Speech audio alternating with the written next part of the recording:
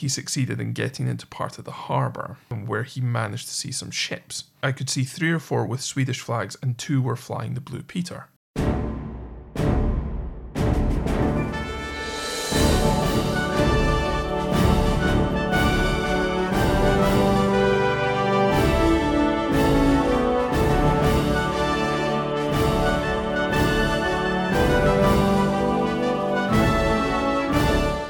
Hello and welcome to For You The War Is Over, a podcast about Second World War prisoner war escapes, hosted by me, Dave. And me, Tony. And in this episode, we have the story of Sergeant Philip Thomas Wareing, who was in 616 Squadron, which is a fighter command squadron, and because we're covering the Battle of Britain in this one, which is excellent. I don't think we've done previously. We've done Battle of France and Dunkirk and lots of the fighter sweeps in sort of 1941 and Bomber Command and all the others, but I don't think we've done a fighter command Battle of Britain one, and I love this. So he was born in December 1915, so in this case he's 24 years old when he's shot down and this story starts. Okay. He's from Sutton Coldfield, and he lived in Upper Clifton Road in Sutton Coldfield. The house is still there. I looked it up. Excellent. Fabulous looking building. And his pre-war profession was that he was an accounts clerk, and he was a member of the German Alpine Club. Okay. Now, this has some relevance, particularly early on in his capture, but that was a hiking and mountaineering association which was set out to promote sort of sport, hiking and everything else, and climbing and expeditions. So he'd done a lot of that. So he was fairly active, fairly fit,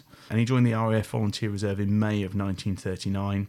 And he started on his pilot training, and of course he was in that when war was declared, so he was actually called up to full-time service just before the declaration of war. He was called up on the 1st of September 1939, and he finished his flying training and he joined 616 Squadron, which was up in Yorkshire. It was converted onto the Spitfire as a fighter, and they saw out the early part of the Battle of Britain up in Yorkshire before they were moved to Kenley in South London on the 19th of August 1940.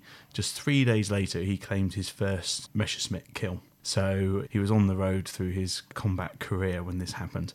Now, this is a particularly interesting one because he's obviously moved to Kenley on the 19th of August. It's getting really quite hot as far as the Battle of Britain is concerned. He's had a busy 22nd of August because that's when he claimed his first kill. And now we move to the day of when he is lost, and that is Sunday of August the 25th. Now, that's quite a big day, or should we say the night before was quite a big day in the story of the Battle of Britain, because the night before was the day that the Germans first bombed London by accident. Pivotal day, because obviously Goering had said bomb the airfields. Dare I say it, the Germans are probably doing quite well with that strategy, and then bombs fall on London on the night of the 24th. So the 25th is actually quite a quiet day initially for both sides. It's fairly misty first thing in the morning. The weather forecasters say it's going to be clear, but basically most people are sitting around until the late afternoon. Now, Churchill had got very upset, obviously, about the bombing of London the night before, so he's very much on the phone to Bomber Command, planning a raid on Berlin for that night, the night of the 25th. And meanwhile, all of the fighter commands are saying, well, what are we going to expect today? Do we have to send some cover for this and everything else? So there's a lot of planning and strategy going on this day, but most of the guys are all sat at the airfields not doing very much, and things don't really start to get busy until about 5 o'clock.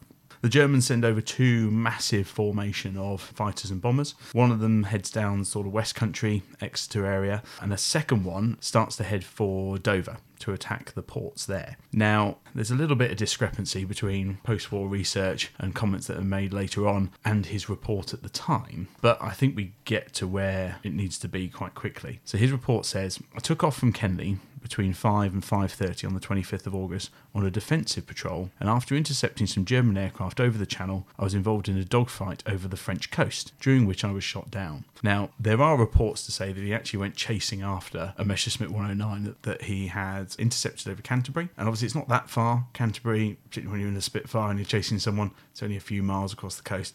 He doesn't really say how he got shot down. There is a report that says that it's most likely he was shot down by ground fire, anti-aircraft fire, because in his own report he says, I bailed out and came down about a mile south of Calais and about a quarter of a mile from a German aerodrome at about 6:30. Now, that's the Calais aerodrome. They just moved a massive amount of German fighters in because the German fighters were struggling with endurance over the UK, and therefore they wanted to get as close to the coast as possible. So it was a very high intensity area of Luftwaffe activity, big high intensity area of ground fire, and it was most likely that he probably fell victim to that anti-aircraft fire. fire. It was actually quite a bad day for the RAF all round. That day they lost 20 aircraft. Through the bombings and everything else, there were also 84 civilians killed and 233 injured, whereas the Luftwaffe lost 47 aircraft that day. But they had obviously 3 times as many aircraft, so they could sustain that. However, he says that the Germans had seen him coming down and surrounded him immediately. A subsequent report said he was actually captured by a guy on a motorcycle and sidecar before being taken to the airfield, but because he spoke a smattering of German, and because he had been in the Alpine Corps, he was actually wined and dined quite a bit. And he was treated with gifts of cognac, cigarettes and chocolate before he was actually taken away. Tough life. Tough life. However, because he kind of hints at it here, he says, I was not interrogated, but I had some general conversation with the German pilots. So there's probably a little bit of camaraderie there. You see a little bit of that sort of thing in the Battle of Britain film, but quite how long that was going to last for, who's to know. But he goes on to say the next day he was taken by car to Brussels to a prison where he was there for 2 nights alone in a cell. Again, he was not interrogated in prison and saw no one but the guard.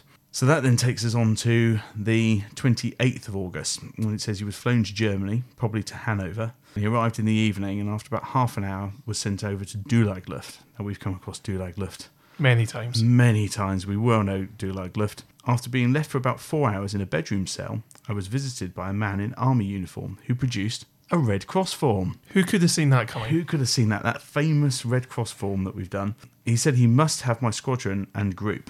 I said at first I could not give that information, and he showed me a long list of officers who appeared to have given their squadron and group numbers. I then gave him the information. So is this a rare example of the Red Cross form ruse actually working to get information? It certainly looks like it, doesn't it? I mean, we've come across that ploy before. Mm-hmm. Oh, all these other guys did it, and it looks like it's worked in this instance. But maybe this actually explains one of our recurring questions, which is why did they keep using it? Now, this is a capture that's very early on in the war, August 1940. Phony War only really ended in May 1940. So we're talking about the first 4 months, if you like, of really hotting up. Yeah, really hotting up. Yeah. And so maybe the fact that it did actually work early on in the war explains why they kept at it. Because we're still seeing it being used in 43, 44, by which point they're almost laughing at the guards trying to get this information out of them. Yeah. But the fact that it worked this early on in the war perhaps explains and that. maybe feedback hadn't come back. I mean, obviously we've seen reports being given of people managed to get back and say, look, this is the ruse they try and do. He goes on to say that he was asked which station he had come from and whether Kenley Aerodrome had been badly bombed. I gave no definitive answer to that last question, and later on he was visited by the commandant, who engaged him in general conversation, asking seemingly innocent questions. He also asked if Kenley had been badly bombed, and he did not give a definitive answer, and that conversation lasted about half an hour, and after being left for an hour or 2 further, he was taken into the camp properly and put in a room with 7 other sergeants. He was kept in Dulag Luft for about 2.5 weeks. Yeah, so as you say, he was kept in Dulag for about 2.5 weeks, and early in September 1940, so he wasn't 100% certain, but around about the 8th or 9th of September, he was moved to Stalag 1 at Barth, where he was to remain until April 1942. So he was there about 18 months in total. Quite a time. Yeah, exactly. And he goes on to state that I did not know of any attempted escapes being made at this camp during my stay. Now, the Barth camp has come up semi-regularly. There were definitely escape attempts being made. It appears he just wasn't involved in them, which is fair enough. And so while for seemingly the first 18 months of his incarceration, he was not that involved in escapes, he was certainly to make up for that throughout the rest of his time in the prisoner of war camps. And so in April 1942, he was moved from the Stahlgluft at Barth to a very well-known camp called Stahlgluft 3 in Sagan. Well, that would make sense because it opened at the start of April. And obviously, if Barth was getting a bit full by then, open a brand new camp, move people in, so it would make sense. Yeah, and we certainly know that a number from Barth were moved to Sagan. In fact, he states that the whole camp was moved to Stahlgluft 3 on the 18th of April 1942. Now, interestingly, he does say, I was interested in several tunnel schemes while in Stahlgluft 3, but none of the tunnels got outside the wire. Now, admittedly, he was there for only about 6 months at this point. But in that time, certainly none managed to break out, which is not particularly surprising. We certainly know that the escape committee were active during this time, but it was primarily involved with actually setting up the X organisation, which would go on to organise the Great Escape in 2 years' time. So we know from this report that there were tunnel schemes going on at this time, but during the 6 months that he was there, none actually managed to break out. So in September 1942, so we're talking about more than 2 years after he was shot down, he was moved to O-Flag 21B in Schubin. Now, he had actually volunteered to go there with one of the officer purges because he'd heard that escape was easier in Poland. I'm not entirely sure what the basis of that rumour was, but I suppose by 1942 rumours were just flying around left, right and centre. We know prisoners of war were generally quite bored, and gossip was a primary source of entertainment. And almost to deflate that myth, he immediately says, our boots were taken from us on the train journey, on which there were also 2 guards to every 3 prisoners of war. So certainly if he had heard that it was easier to escape, they immediately made it more difficult by taking away his boots, and certainly difficult to escape en route to the new camp. So having arrived at Schubin in September 1942, he states that initially at Schubin, army privates were allowed out of the camp to go to the railway station in the town for bread and coal. Now, as a relatively newly arrived RAF sergeant, he was not included in that grouping. No. And we know from, again, other reports, other escapes, that it often took time to become someone that was trusted within these camps. And particularly he's effectively gone as an orderly, so potentially a badman or just someone to do general work detail around the camp. And that certainly seems to be what he's done. So he says, after a time, RAF sergeants, such as himself, who had a good reputation, were allowed to go out on similar duties under escort, generally 1 guard to 2 prisoners of war, or in the case of the coal party, 4 guards to 10 prisoners of war, which is quite a strict ratio, actually. Given when we see those who escape on marches, such as Embry, for example. Yeah, you've got hundreds and hundreds and hundreds in a line, if not thousands, and 6 guards or Yeah, something. exactly. I mean, admittedly, they're armed to the teeth, but nonetheless, it wasn't that hard to make a dash for it, given that you were potentially 100 yards from the nearest guard. Yeah. To have 4 to 10 is quite a strict ratio, presumably why you needed to become quite trusted, even for that. So he states that he'd actually already been out on one of these sorties to the railway station to pick up bread and coal, etc. He'd been out twice before he even attempted to make an escape. On the first occasion, he had not had time to make any preparations such as food, papers, etc. And on the second occasion, when he had made preparations, someone else tried to escape, which had made the guards very suspicious, and given that they're already at a ratio of 2 to 5. Yeah. Not unexpected that the guards were suspicious and keeping a close eye on them, given that someone had already attempted to escape. And on that occasion, 2 of the officers had managed to get out of the camp by changing places with some of the orderlies, but both were caught by civilians later on. So on the 15th of December 1942, Wareing had heard that a bread party was expected, and he got himself put on the general duties roster, which meant inclusion in the party to go and pick up the bread. However, the bread did not come that day, and on the next day, the 16th of December, just before the bread party went out, he changed places with another RAF sergeant, so presumably on the rota. The guards at the gate were suspicious because he'd been on the rota for the previous day, not for the 16th. But Wareing managed to allay these suspicions by explaining to them that he'd taken the place of another sergeant to allow that other sergeant to go and get his tea. Very kind of him. No ulterior motive, of course. So the bread arrived at the railway siding at Schubin in a closed wagon.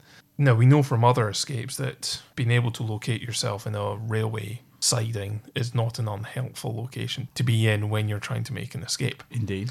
Having found himself in this railway siding, the lorry was backed up to the wagon and the bread unloaded. Now, during the operation of this, one of the prisoners of war dropped a loaf on the line by accident. Now, Wareing actually states that he'd intended to do this on purpose in any case, so he took the opportunity presented by the other prisoner's mistake and squeezed between the wagon and the lorry, getting underneath the truck and running across 2 sets of lines and 2 platforms. That's good going. Without being noticed. That's really good going. Yeah.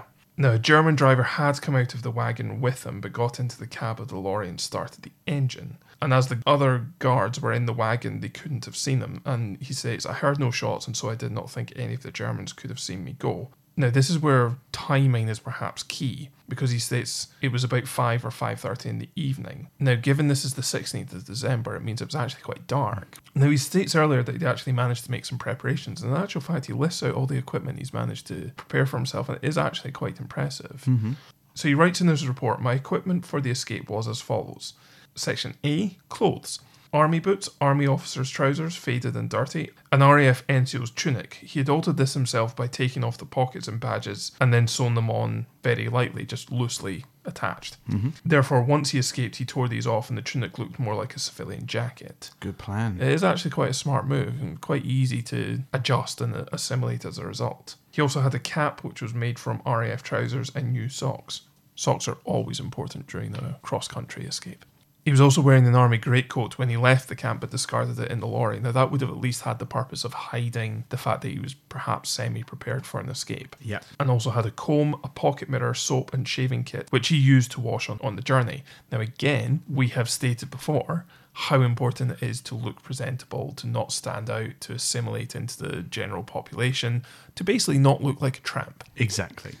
Now, for food, he states they had a packet of 30 or 40 hard German biscuits, which had been issued in lieu of a day's bread ration, 3 tins of Red Cross cheese, a packet of Canadian cheese, also from the Canadian Red Cross, 1 block of sugar, again Red Cross sourced, 2 tins of Horlicks tablets, and chewing gum and 1 tin of Yeetex. Now, I'd never heard of Yeetex. No, that's new on me. It is a yeast extract. I must confess, I couldn't immediately see the purpose of taking this other than it just provided sustenance. He'd also taken with him a compass which he'd made himself during the winter of 1940, so he'd managed to keep hold of and hide through 2 years worth of searches a homemade compass, and then also 3 separate sets of maps, one for Schubin to Danzig, another for Schubin to Bromberg, and then another one at a much smaller scale of Schubin to Danzig as well. Excellent. And he states he got these maps in the camp where they'd all been copied on a pad made from table jellies, and these were provided to them from the escape committee, which in turn means that they were probably sourced via MI9 and had been smuggled into the camp. So it's really good to kind of see that link from London into the camp to them being used. And then, of course, this is an MI9 escape report, so we're seeing this intelligence going full circle. Yeah. Now, he didn't have a water bottle with him, but he carried all of the food distributed around his clothes. However, the biscuits, which of course, as he stated, were hard German biscuits, were inside his long trousers at the top of his socks and got wet as he was crossing some marshes. It's quite inconvenient to effectively create a raw porridge in the bottom of your trousers. Yeah, not good. So to the escape itself, so having managed to get away from the working party, he was of course located in Schubin Station, and rather than hanging around, he actually took the decision to go cross country. So he ran southeast across marshy country, as he just stated, which destroyed his biscuits, towards the village of Blumenthal. He then states that he turned northeast past another prisoner of war camp, which presumably is some sort of satellite camp, skirted the northeast side of Netzwalde and joined the main road to Bromberg. There, 2 cyclists passed him, but he saw them from some distance off, therefore hid in the ditch by the road. He's clearly taken a lot of precautions at this stage, and he even goes so far as to say that at a bridge over a canal, which everyone in the camp believed to be guarded, there was no guard, but he still took his time to kind of cross this bridge based on the intelligence that they had. From there, he continued on towards a level crossing where he saw a light and heard someone cough, so he then effectively decided to skirt around that, heading northwest towards a set of woods, and continued on there till he reached the railway line, which he then followed all the way to Prinzental, which is west of Bromberg. Now, by this stage, he's already actually travelled 23 kilometres. It's pretty good going. He's gone a fair trek. And it's at this point he decides to take a little bit of a break. So he's been travelling effectively through the night, and he climbs into a cutting and then hid in some bushes when he saw a couple of people out with torches, one of whom had a dog. So it's actually quite a narrow escape because dogs quite often pick up the scent. And they get a bit shouty. Yeah, exactly. So the following morning, he then followed workers going into Bromberg.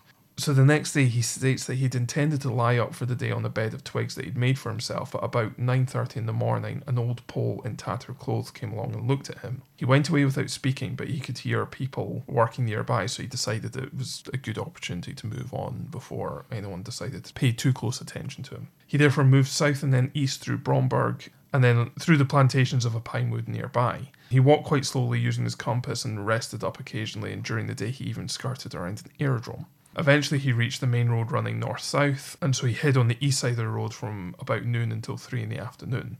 He then started walking north along the road towards Bromberg. We're now at the 18th of December, and then we've reached Bromberg. Now, this is where we see an old trope of the escape story rearing its beautiful head. Oh, do I know what this is?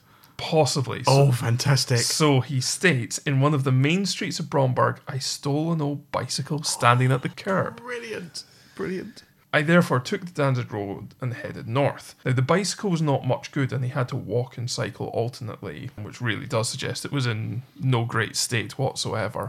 But nonetheless... It's a stolen bicycle. Yeah. It's going to help. Classic. It's a classic. Now, he does say that there were signposts all the way. Now, I find this quite interesting because one of the first things they did in Britain was to remove all the signposts. Correct, yeah. And yet, all these signposts are still up in the middle of occupied Poland.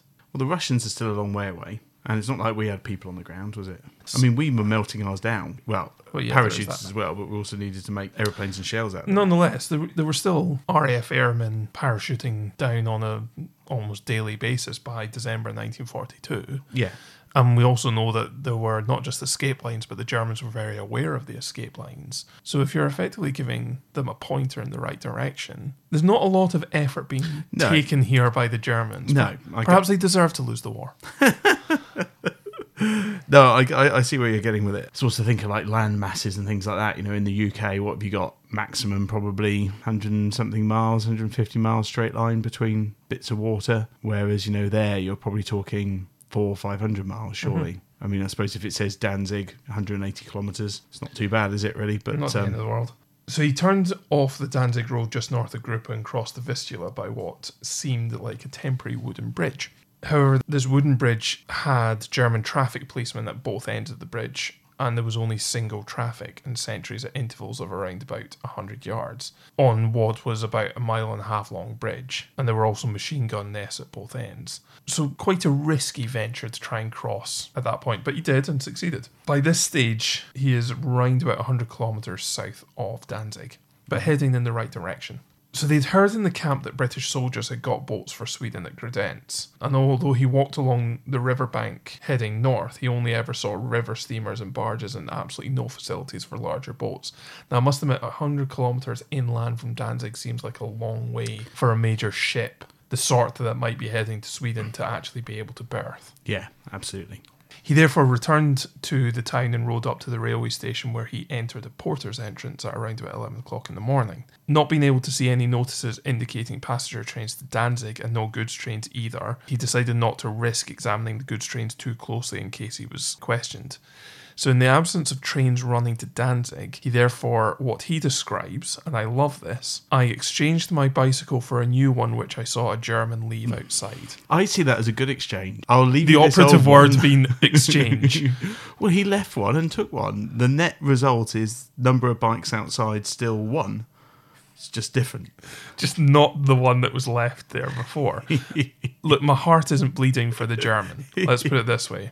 So he then went back through the town and recrossed the bridge over the Vistula. Now, his description of it sounded quite heavily armed and protected, and having already crossed it once, I thought it was quite bold to then go back and cross it again. Nonetheless, he actually states that the guards stopped 2 Germans in uniform and turned one back. While the guard was doing this, I rode around the group and crossed the bridge without being challenged. So we've seen before whereby someone on foot has been stopped by a guard, and the person on the bike has just sort of rung their bell and just gone through. Yeah. So having managed to evade detection thus far, he set off again in the direction of Danzig and joined the main road north, cycling through Neuenberg. Now, at one stage, he states that I found a big can of milk beside the road and helped myself. Having helped himself to milk, this was some sort of quote-unquote exchange, similar to the bike. I see. Whereby he's helped himself. Yes. And hopefully not left anything in this instance. Hopefully not, no. Top it up. No, exactly. And that night he slept in a haystack on a farm. So we're now at the 19th of December, so only 3 days after he has escaped.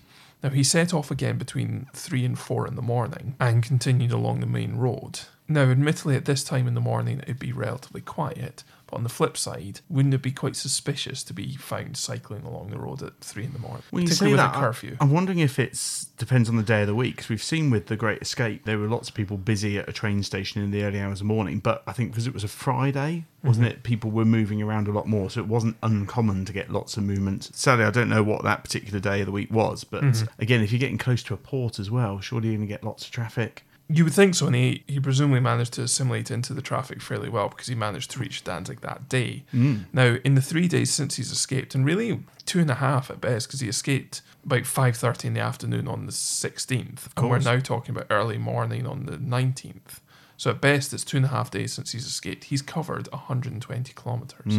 Again, fairly rapid going, and shows why bikes were such an effective... Even in bad condition, Yeah, they're good. yeah. In the middle of December as well. You know, the weather's not going to be particularly helpful to an escaper.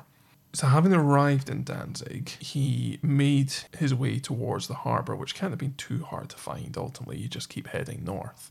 He took some time to sort of walk around for a couple of hours and just sort of assimilate himself and understand the layout. And eventually he managed to get into the harbour itself. Once inside, he again wandered around, made sure he was familiar with the layout, understood where and what he was aiming for. And then he went to a public park nearby and had some lunch, and then returned to the main part of the town. There, a Pole had promised to show him the docks, but he had simply taken him back to where he'd already been, so it wasn't particularly helpful contact to have made. He also tried to buy some bread, but as the shops were full of Germans, he was not allowed to enter. So eventually he parted ways with this Pole. That evening he headed back in the hope of finding the free ferry, which might take him into the dock. However, there weren't any and he had no money on him. He had accidentally left all the money that he had collected in the camp by mistake and only had 10 pfennigs on him. The equivalent of 10 pence. Yeah, it's nothing. Absolutely nothing. And he'd actually given this to a charitable collection.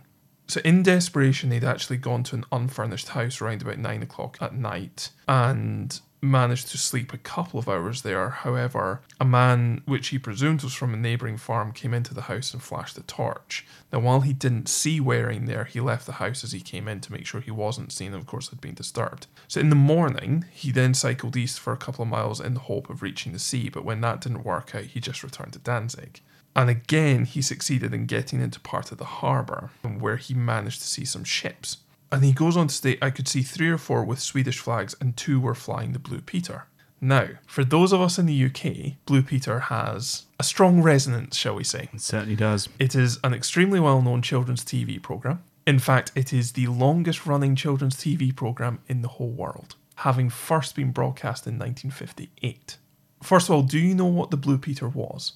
It was a flag, wasn't it? It was a flag. It was Yeah. the name of a flag, but what Yes. it signified. No. So in the international maritime signals, the Blue Peter was to signify that the ship was ready to embark, and therefore the sailors were to return to the ship. Oh. The significance of this from the TV programme perspective, it was named after that flag for a couple of reasons. The first was that the name was deemed quite friendly. Blue is a popular common colour, and Peter would be the sort of name that a friend Yeah. might have, Yeah. particularly in 1958.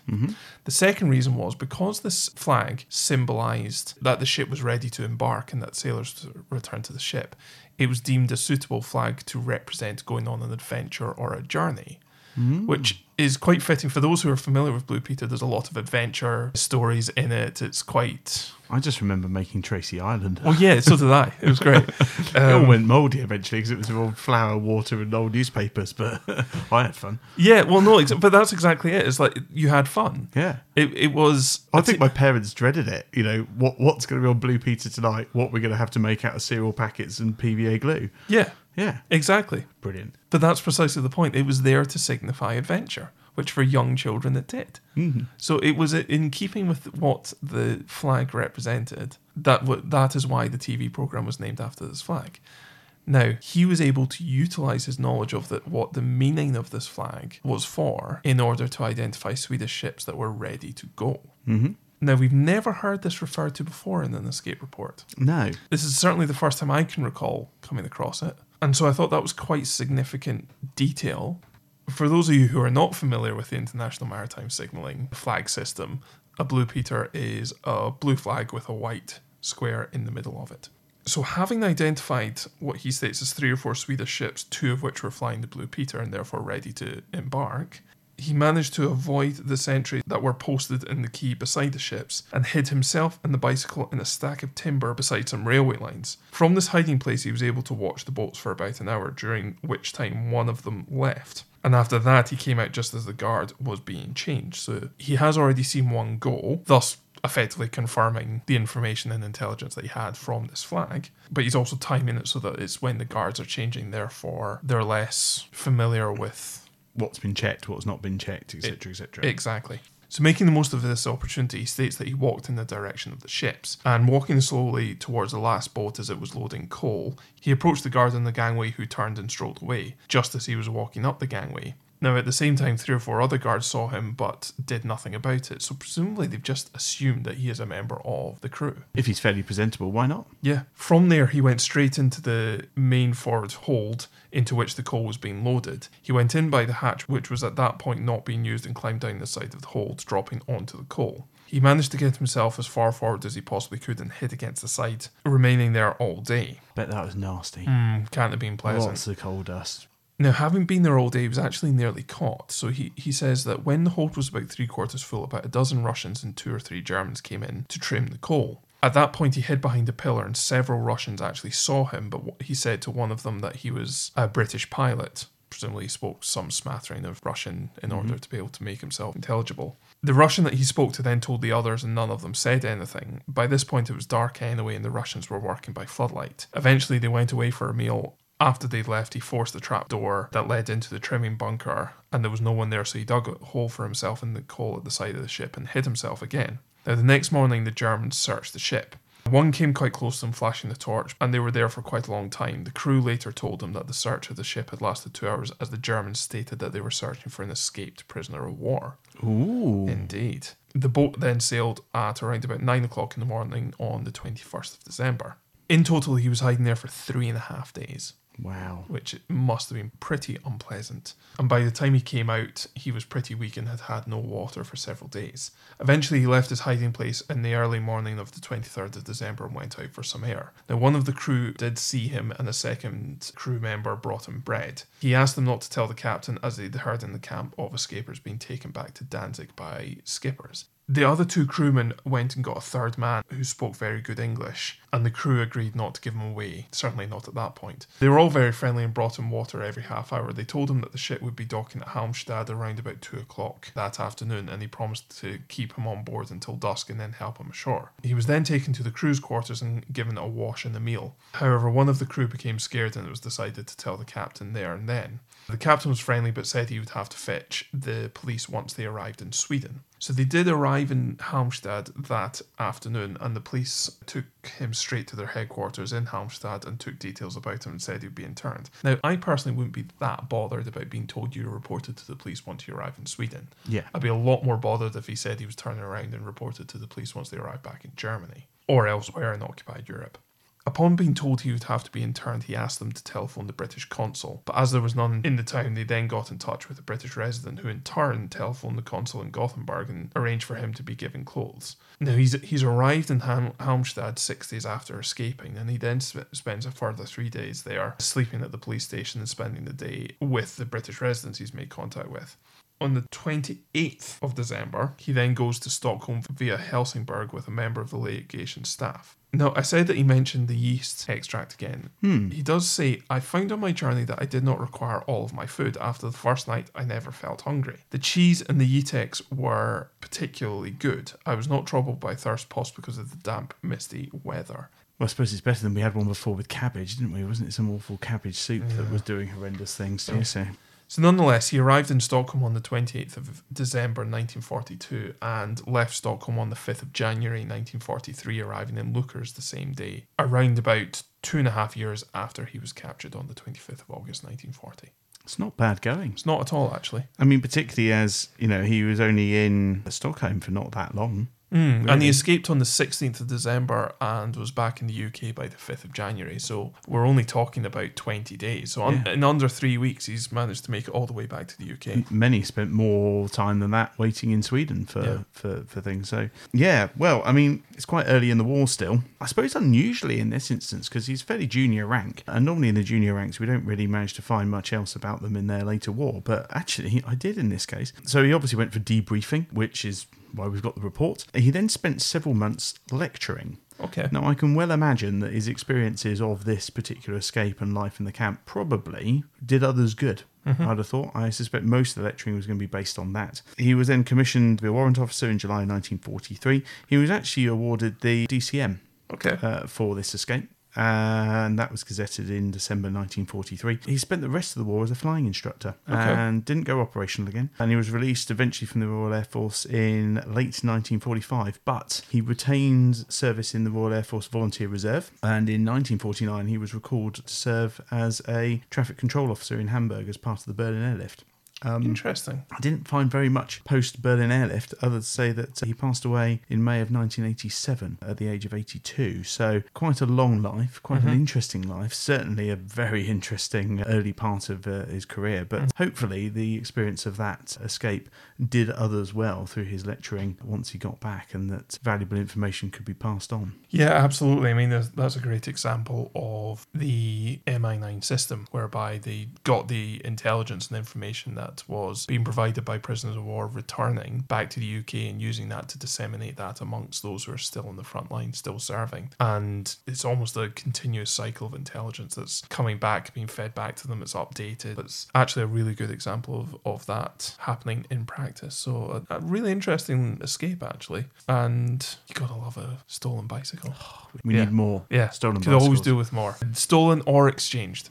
Well, thank you for listening. We hope you enjoyed that. If you'd like to subscribe, we're on Apple iTunes, Google Podcast, or indeed any of your favourite podcast platforms. Or you can find us on Twitter and Facebook by searching at FYTWIO. Or if you want to send us a more long-form message, you can email us at fytwiopodcast@gmail.com.